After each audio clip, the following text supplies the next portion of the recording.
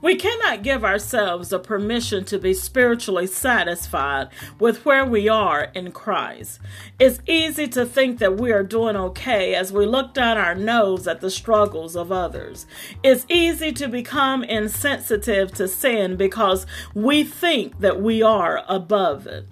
But a dissatisfied believer knows that if it had not been for grace, we could not stand before the Lord. It is only when we are not satisfied with where we are in God that we can continue the process of becoming more like Jesus. The truth of the matter is that we are not perfect. But God is perfecting us. Although we have changed, God is still changing us. We have not become, we are becoming. We have not arrived, but we are arriving.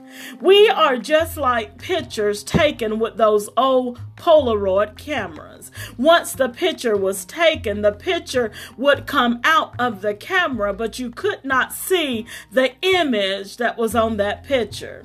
So therefore, you will have to wait until the picture was fully developed.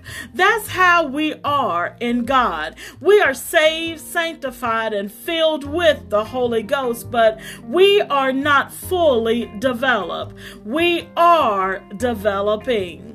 We keep pushing because Philippians chapter 1 verse 6 is still in the book. He who began a good work in you will perfect it until the day of Jesus Christ. We keep pushing because Romans chapter 8 verse 28 is still in the book. God causes all things to work together for good to those who love God, to those who are called according to his purpose. When we become dissatisfied with where we are, we will keep pushing. Yesterday and yesteryear were good, but greater is in front of us. But sometimes we can't move forward because we get stuck in a rut. We get stuck between what was and what will be. We get stuck in a period of transition. We are just like a car that is sitting in neutral. It's not going forward and it's not going backward. It's just sitting there. So many of us are just like that. We are stuck in a rut. We are sitting in neutral. We are so content with past victories and past accomplishments that we do not want to reach forward to bigger and better victories and even greater accomplishments. But it is only when we make a head decision to get out of the rut that we can go forward. It is only when we make a head decision to put the car in drive that we can move forward. So keep pushing forward, even if going forward doesn't seem like a viable option. You might have to cry sometimes, but keep pushing forward. You might run into some backstabbers along the way, but keep pushing forward. All you may have in your pockets may be 2 fish and 5 loaves of bread, but keep pushing forward.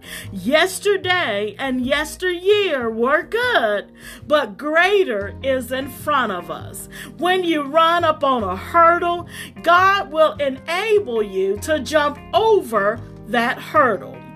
My brother ran track in high school, and one of the events he ran was called the hurdles. The hurdles were intentional obstacles placed on the track in the path of the runner. You know how the event goes. He would run, and when he got to a hurdle, he jumped over it and he kept running. When he got to the next hurdle, he didn't stop, he didn't slow down, but he jumped over the hurdle and he kept running. He kept moving forward until he got to the finish line. He kept jumping over the hurdles until he got to the finish line. The hurdles were intentional obstacles placed on the track and the path of the runner. Oh, as you keep pushing forward, there will be hurdles in your path, but God will enable you to jump over the hurdles and keep moving forward. Disappointments will come, but jump that hurdle and keep pushing forward. Negative mindsets will come, but jump that hurdle and keep pushing forward.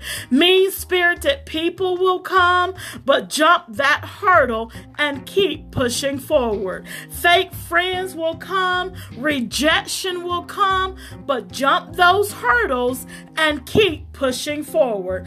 Don't stop at the hurdle, but keep pushing. Even when it is hard to push, keep pushing forward.